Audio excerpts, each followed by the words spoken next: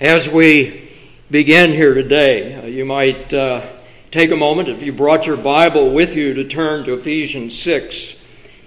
We'll be continuing in Ephesians 6, verses 13 through 17, which we began a few weeks ago, preparing for battle.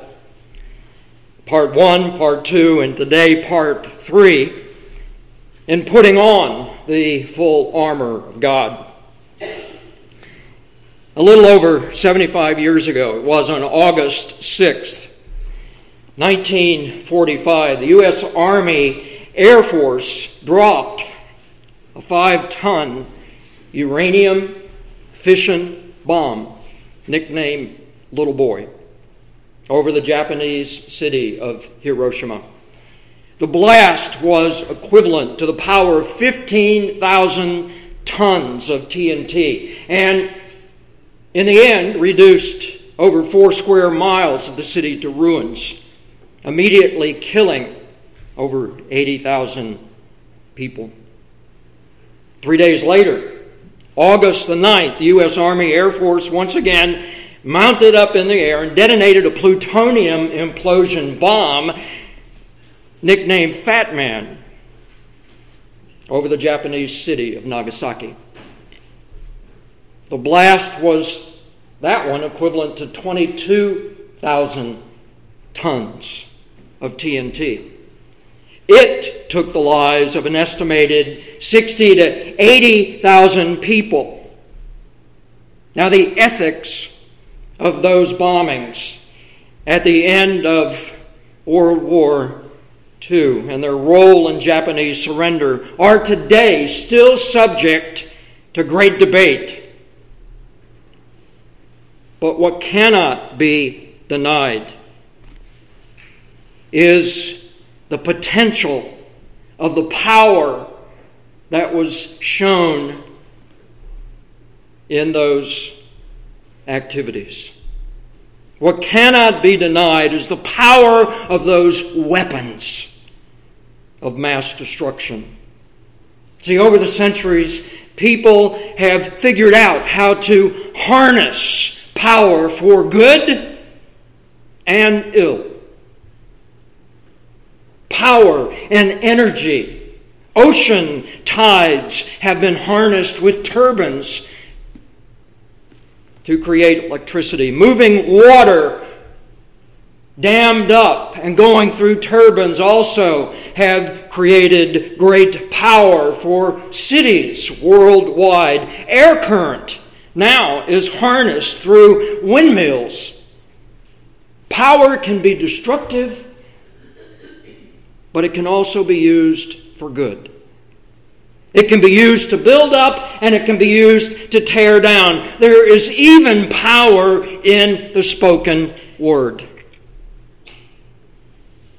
Luke records for us in Acts chapter 7, verse 22, that Moses was educated in all learning of the Egyptians, and he was a man of power in words and deeds. There's no denying there are powerful things in this world. We've been reminded that there are powerful things that we cannot even see, for our struggle is not against flesh and blood, but against the rulers, against the powers, against the world forces of darkness, against the spiritual forces of wickedness in the heavenly places. Therefore, Paul has told us, take up the full armor of God so that you will be able to resist these powers in the evil day, and having done everything, to stand firm.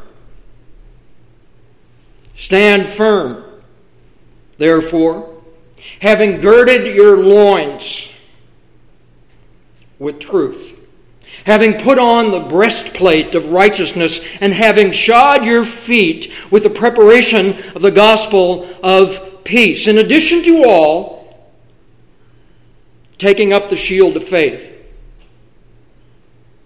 with which you will be able to extinguish all the flaming arrows of the evil one, and take the helmet of salvation and the sword of the Spirit, which is the Word of God.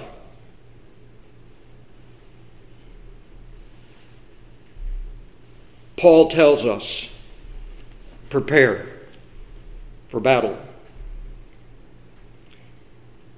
Heavenly Father, we do pray that as we consider the power in this world, we would consider that the power of your word is more powerful than anything that we can see or even imagine. Overwhelm us, O Lord God, by the power of your Spirit, that we might hear the sound of your voice speaking clearly to us this day through your word of power. For we pray in Christ's name. Amen. Paul tells us, prepare for battle. And that's what we've been doing, is preparing for battle over the past few weeks as we consider that passage that is before us in Ephesians 6, verses 10 through 17. As we prepare, we are told to take up and to put on. Paul says, therefore, take up, in verse 13, the full armor of God, so that you will be able to resist in the evil day, and having done everything, to stand firm. He tells us to put on the belt of truth, first of all, which refers to God's truth, that is, the doctrine of the Scriptures, our Christian doctrine. And that belt of truth also refers to truthfulness, that is, our character, molded and shaped by that doctrine. Christians, as believers, we must know and understand biblical truth, our only rule for faith and practice. Christians, as believers, we are called to grow in grace and knowledge of our Lord and Savior Jesus Christ. And how do we do that? Lest we feed upon the doctrine of God's Word, so we might go about doing that doctrine from day to day.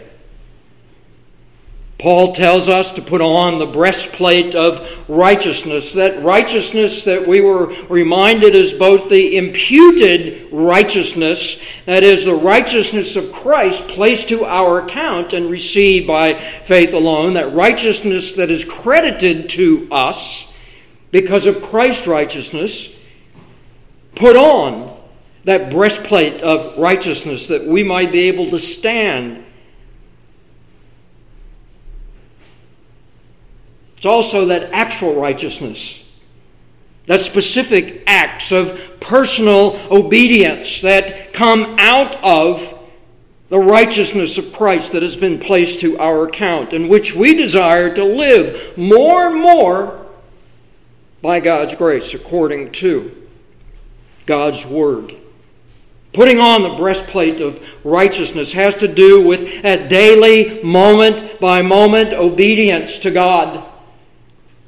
And as soldiers in the military are issued full battle gear, so the soldier of Christ is told to put on the full armor of God. That includes the shoes of the preparation of the gospel of peace. We should be ready to share, step by step, moment by moment, the good news of the gospel of peace to all people. And where does that start? It starts right here, right there with each one of you, with each one of us, because we were so aptly reminded that we are a lot worse off than we think we are. But in Jesus, we are far more loved. than we could ever imagine. See, we have to stop and think and know that we are still sinners, saved by God's grace through faith and trust in Jesus Christ. So we put on the shoes of the preparation of the gospel of peace, and upon our heads we put that shield of faith, standing behind the knowledge and the assurance that gives us confidence in God and His promises to those He calls into the Lord's army, that we are safe and secure, even our heads that are most vulnerable from attack. We need not fear, for the Lord our God is with us. Christ our Savior has gone before us and has conquered both His and our enemies. We know that, don't we? In our heads and deep within our hearts. That helmet of salvation, I jumped a little bit ahead there, is something that does protect us through that knowledge of that righteousness and faith that God gives us Himself. But lest we stop there and miss probably, I think, the most important weapon in this arsenal of armor that God has given to us.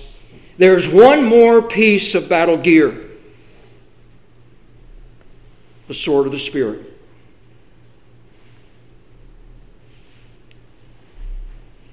Verse 17, Paul says, "And take up the helmet of salvation and the sword of the Spirit, which is the Word of God." It's interesting that as Paul lists all of these pieces of battle gear, this is the only weapon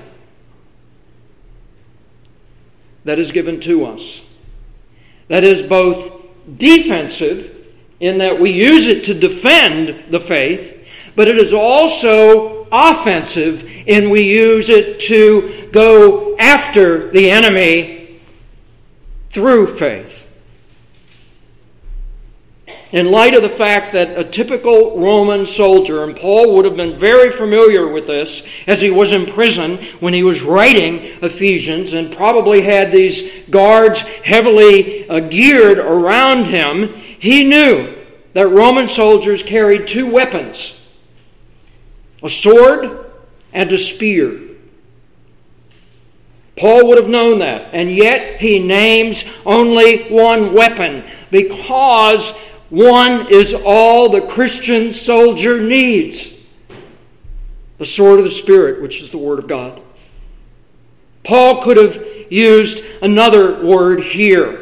As in many languages, there are multiple words for similar words in that language. So Paul, and I won't labor you with the Greek distinctions of these words unless you want to know them afterwards, and I might bend your ear for a time about the Greek words that are here, but hopefully we can draw this distinction clearly. Paul could have used another word here for a long sword, but he chose to use a word here that referred to a short sword. This is not the long Thracian broadsword, but is a smaller, double-edged weapon used for close hand-to-hand combat. The sword that was used for combat, in which those engaged in battle got up close and personal. You couldn't stand from a distance. You had to get close in order to use this weapon. The Roman soldier kept this weapon in a sheath, easily accessible, and used it to advance and defend against the enemy. What would happen if he were on the battlefield and he kept that sword in that sheath? It would do absolutely no good, would it? If it stayed in the sheath. Is it enough simply to have that weapon, to possess it as an effective weapon? What good is the sword if that particular soldier that had that weapon was sleeping or not paying attention?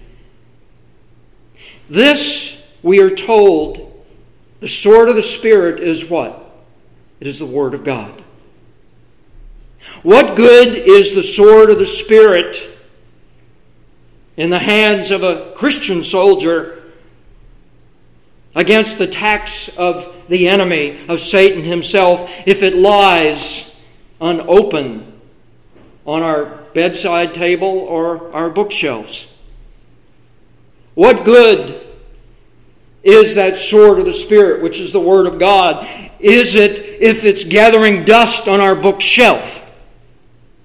It's not enough simply to possess the sword of the Spirit, which is the Word of God. One, Paul says, must know how to use it. And it's not enough simply to own a Bible. One must be familiar with its contents and know how to apply its truths. Richard Baxter, Puritan writer, who wrote a book called The Reformed Pastor, and I think Matthew has already read that. Anytime I taught pastoral theology class, that was one of the very first books that I had the class read. He says this: the devil is a greater scholar than you. Which simply means we ought to be better scholars than him. And how do we do that? We have to open and use the sword of the Spirit, which is the Word of God.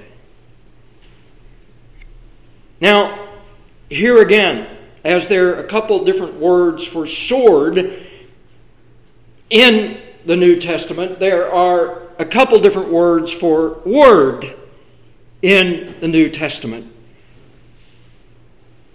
The most common word for word in the New Testament is that word that you have probably often heard is logos. It's where we get our English word logical, logos. Okay? In the beginning was the Word, and the Word was with God, and the Word was God. We recognize that from John 1:1. And the Word became flesh, John 1:14, and dwelt among us. And we saw His glory. The glory as the only begotten of the Father, full of grace and truth. Here is the Logos, the eternal Word of God.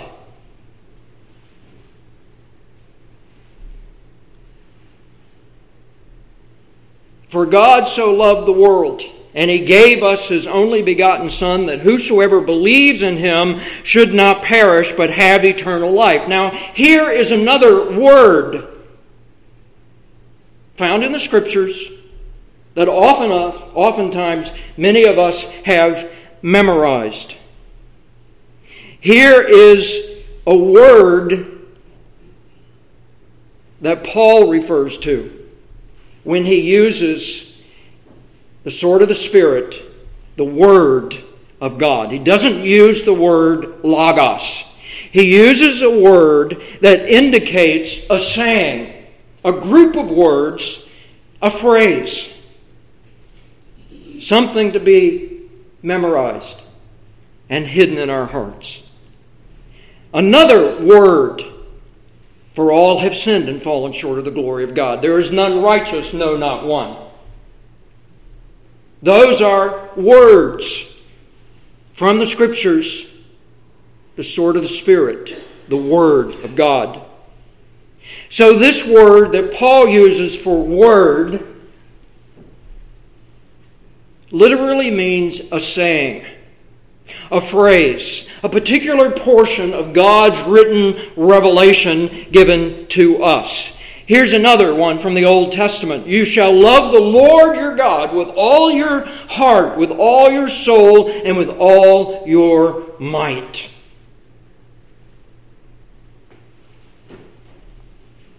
We are to apply, Paul says, the Word of God, calling to mind, sword of the Spirit, the Word of God, specific portions of Scripture.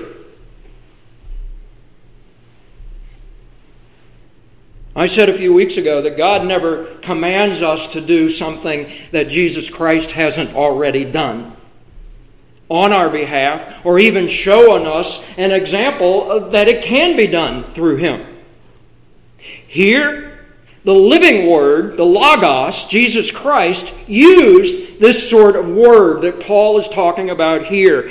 When Jesus was taken, as he began his earthly ministry, taken into the wilderness, and the tempter came and said to him, "If you are the Son of God, command that these stones become bread."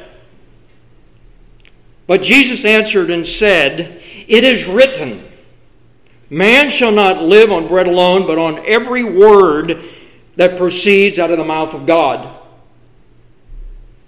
It was as if Jesus were saying to the tempter, were saying to Satan himself, "Look, guy, it really doesn't matter whether I have physical bread to eat. God, my Father, will preserve my life for as long as He wants. He will do with it what He wants. What really matters is whether I believe God or not. Whether I believe God's Word to me or not. And if I doubt His Word, it's as if Jesus were saying this, all is lost. Because His Word is life and breath to me. We know that the devil took Jesus into the holy city and had Him stand on the pinnacle of the temple. And he said to Him, "If you are the Son of God, throw yourself down." What does the enemy do? He quotes Scripture. It is written, "He will command His angels concerning you, and on their hands they will bear you up, so that you will not strike your foot against a stone." And Jesus answered likewise with Scripture, with the Word from God. "On the other hand, it is written, you shall not put the Lord your God to a test." Jesus quoted from Deuteronomy again, chapter 6, verse 16, using Scripture to interpret Scripture, which is the first law of biblical interpretation. When we have a question about what Scripture says,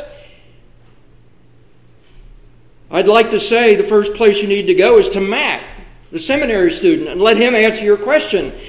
But the first place you need to go is the first place that he should go, that I should go, is back to the Scriptures and let Scripture interpret Scripture.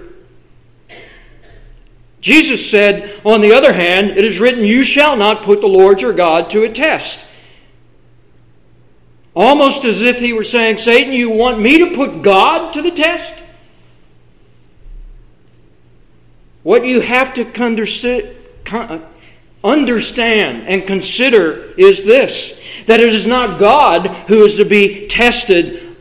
I am the one being tested. My responsibility is not to test, but to trust, as is our responsibility. Well, Satan comes back one more time. The devil took him to a very high mountain and showed him all the kingdoms of the world and their glory. And he said to Jesus, "All these things I will give to you if you fall down and worship me." And Jesus said to him, "Go, Satan, for it is written, you shall worship the Lord your God and serve Him only." See, Jesus again responds a third time using the Word of God to turn aside and preserve his standing before God. To preserve the one who is tempted. What does Jesus do? He uses the Word of God. Because He knows the Word of God. It is written. It is written. It is written, Jesus said. He drew upon specific portions, specific sayings of the Scriptures to attack the advances of Satan. Here's Jesus, the Son of God, the one in whom Satan could find no fault, no wrong, whose eyes were always upon the glory set before him, even when facing the cross, who was tempted in all things as we are, yet without sin. If Jesus drew the sword of the Spirit, which is the Word of God, against the enemy, how much more should we draw that very same sword against that very same enemy? Equipped with specific words of God as we take an offensive stand against the enemy. Okay, I can hear the gears working. You're saying, Pastor, I have to memorize the Scriptures? I have to memorize the Word of God? Well, I've got a general idea about what the Word says, about what the Bible's all about. And I believe that the Bible is the Word of God. Isn't that enough? I'm going to say, no, it is not enough. According to Ephesians 6:17, we must know the specific sayings of the Scripture, taking those words into our hearts and minds in order to have them there, hidden there, so the Holy Spirit can draw them out at the proper time. When we moved back to the south from Michigan, we moved to Arlington, Texas. I was still practicing architecture, was not a pastor, had thought about it, but the details and the specifics of a call really were just sort of fuzzy in my head and mind. And God knew what He was doing when He drew us to this particular church. In Arlington, Texas, a church plant being organized by a man who happened to have been a navigator. A group of men who believed very firmly in memorizing the Word of God. This pastor, organizing pastor of that church, was also very committed to Evangelism Explosion. And many of you have been involved with that outreach and evangelism activity, and you know they depend very heavily upon memorization of the Word of God. And as I prepared to go out in the community with the tools of Evangelism Explosion, I had to memorize Scripture. And to be honest, it was difficult for me. Close to 30 years ago. To memorize Scripture even then. And as days go on, it becomes increasingly more difficult, it seems. But still possible. What I did then and what I continue to do now and what I encourage you to do is say, God, you have asked me to do this and commanded me to do it, to go into the world with the sword of the Spirit, which is the Word of God. I must memorize the Scriptures. Now help me. Enable me to memorize even just a small portion. Jesus wept. And know where to find that in your arsenal. It can be done. I did it. Matthew's doing it. And some of you are even now doing it.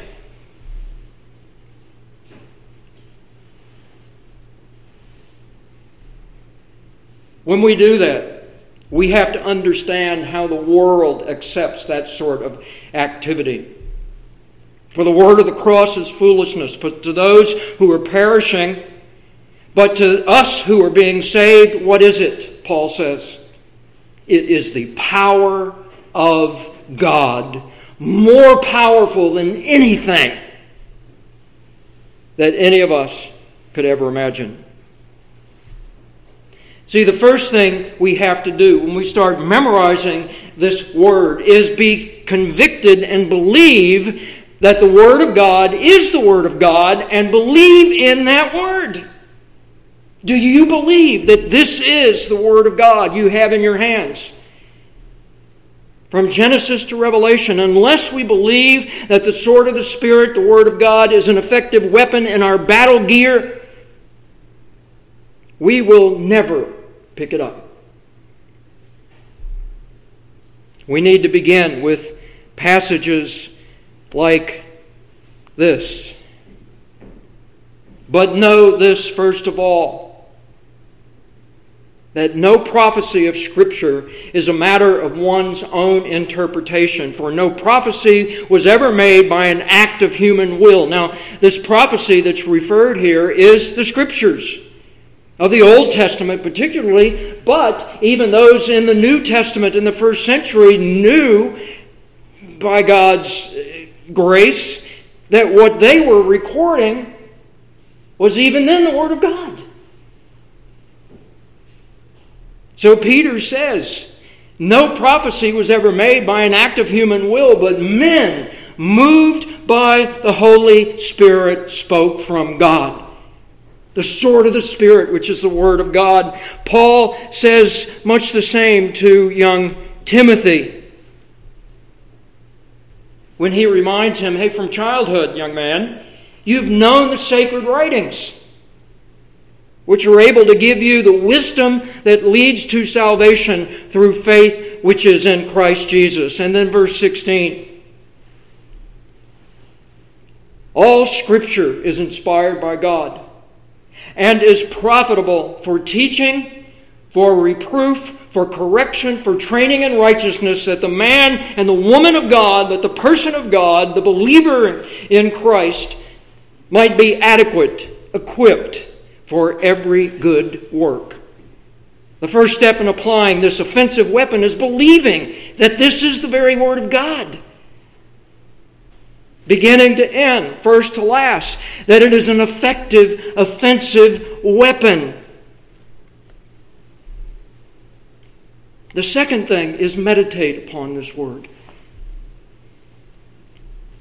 The second step we have to take is meditation upon the Word. And if you're like me, I mentioned a minute ago, your memory may be okay, it may be sort of good, but it's short. Yeah? When I started playing bagpipes, I had to stop and consider, you want me to memorize what? Now, if you've ever seen a bagpipe score of music, it seems impossible. But something that I have never seen is a bagpiper carrying around music that he looks at and plays, like I did when I was band and played my clarinet, or when others of you played a flute or some instrument. Even a tuba has a place to attach music. So here's the way I attacked that problem. Note by note, phrase by phrase, line by line, score by score.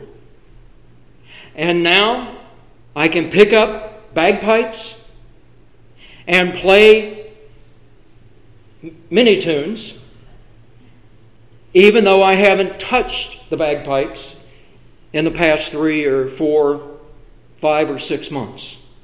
Why? Because it's ingrained into my memory through repetition, and I almost forgot the third. Repetition. Okay? Repeating. How does a seminary student memorize the catechism? Repetition. How does a student of any language memorize vocabulary? Repetition. And I would recommend taking bits of Scripture, reading it out loud, writing it on paper. Because the more we see and hear and feel and touch and express that word, the more it's ingrained in the very fabric of our lives and our being. How did you memorize vocabulary for Hebrew? Repetition, repetition, repetition. C.S. Lewis, in his book, The Screwtape Letters, is giving an anecdotal account about a senior devil writing to a junior devil, preparing him for his role in the world. And he says this: "It's funny how mortals always picture us as putting things in their minds. In reality, our best work is done by keeping things out." So don't memorize the Scriptures. And you're leaving yourself open for Satan's attacks. Our prayer should be that of the psalmist who writes,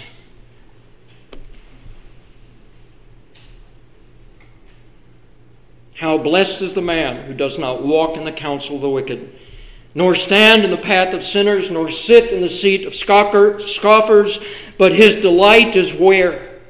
In the law of the Lord." The entire Word of God. And in His law, what does He do? He meditates day and night. "Oh, how I love your law," the psalmist says in Psalm 119. "It is my meditation all the day. Your commandments make me wiser than my enemies, for your words, your commandments are ever mine."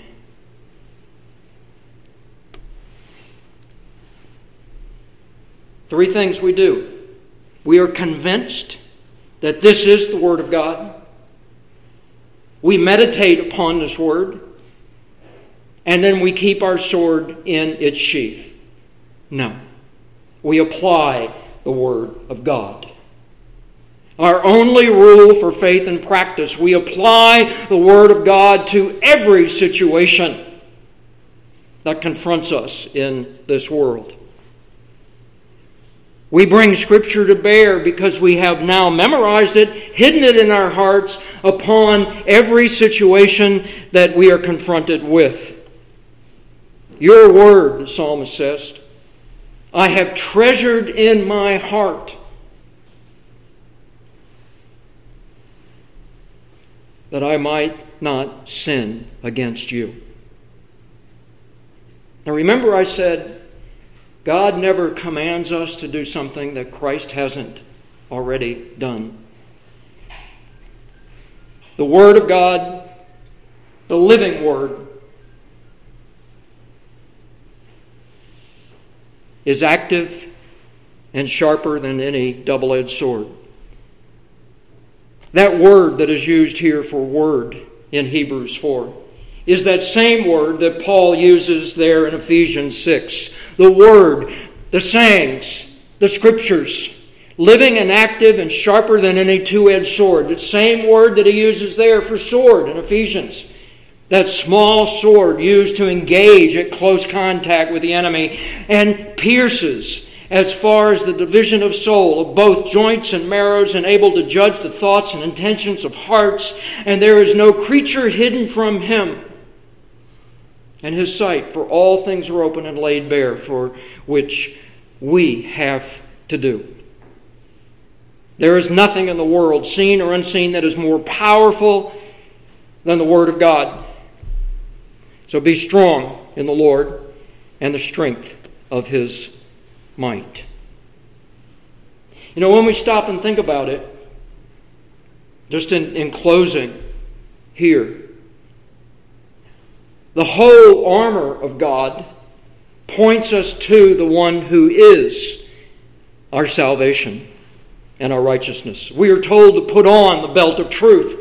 Christ is the way, the truth, and the life, and no one comes to the Father except through Him. We are told by Paul to put on the breastplate of righteousness. Jesus Christ is our righteousness. Paul says in 2 Corinthians 5, He made Him who knew no sin to be sin for us, that we might become the righteousness of God. We're told to put on our feet the preparation of the gospel of peace. Jesus Christ is the Prince of Peace. He Himself is our peace, who made both groups into one and broke down the barrier of the dividing wall. We are told to take that helmet of salvation. Jesus Christ is our hope and our salvation.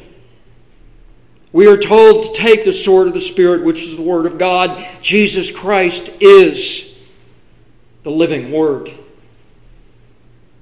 who was with God in the beginning. So all this means is, by God's grace, when we take up the shield of faith in the one who is our shield, and we trust in Christ as our only hope for our salvation, we receive the full armor of God. We don't go out and do this on our own. We fight the battles that are here before us, knowing that the great war has been won by the atomic power of our Lord and our Savior, Jesus Christ, and the power of God's Word. But it is our responsibility to take up this armor, to put it on, so that we will be able to resist in the evil day, and having done everything, to stand firm. Heavenly Father, what we have before us seems impossible. And yet we know, Lord, with you all things are possible. As a matter of fact, nothing is impossible with you, our God. So we come to you trusting wholly and completely that what you command us to do, you will give us by your grace the power to do, because you are a powerful and a mighty and a holy and a just God. Father, you have called us, soldiers, into your army. You have given us the battle gear and the equipment. Now give us, Lord, the strength to go into all the world, to proclaim the gospel of the good news of Jesus Christ, and know that your word will never return void. We're thankful, Lord, that you are this God, that Jesus Christ is our Savior, and by the power of your Spirit, we are made soldiers in your army. We pray in Christ's name. Amen.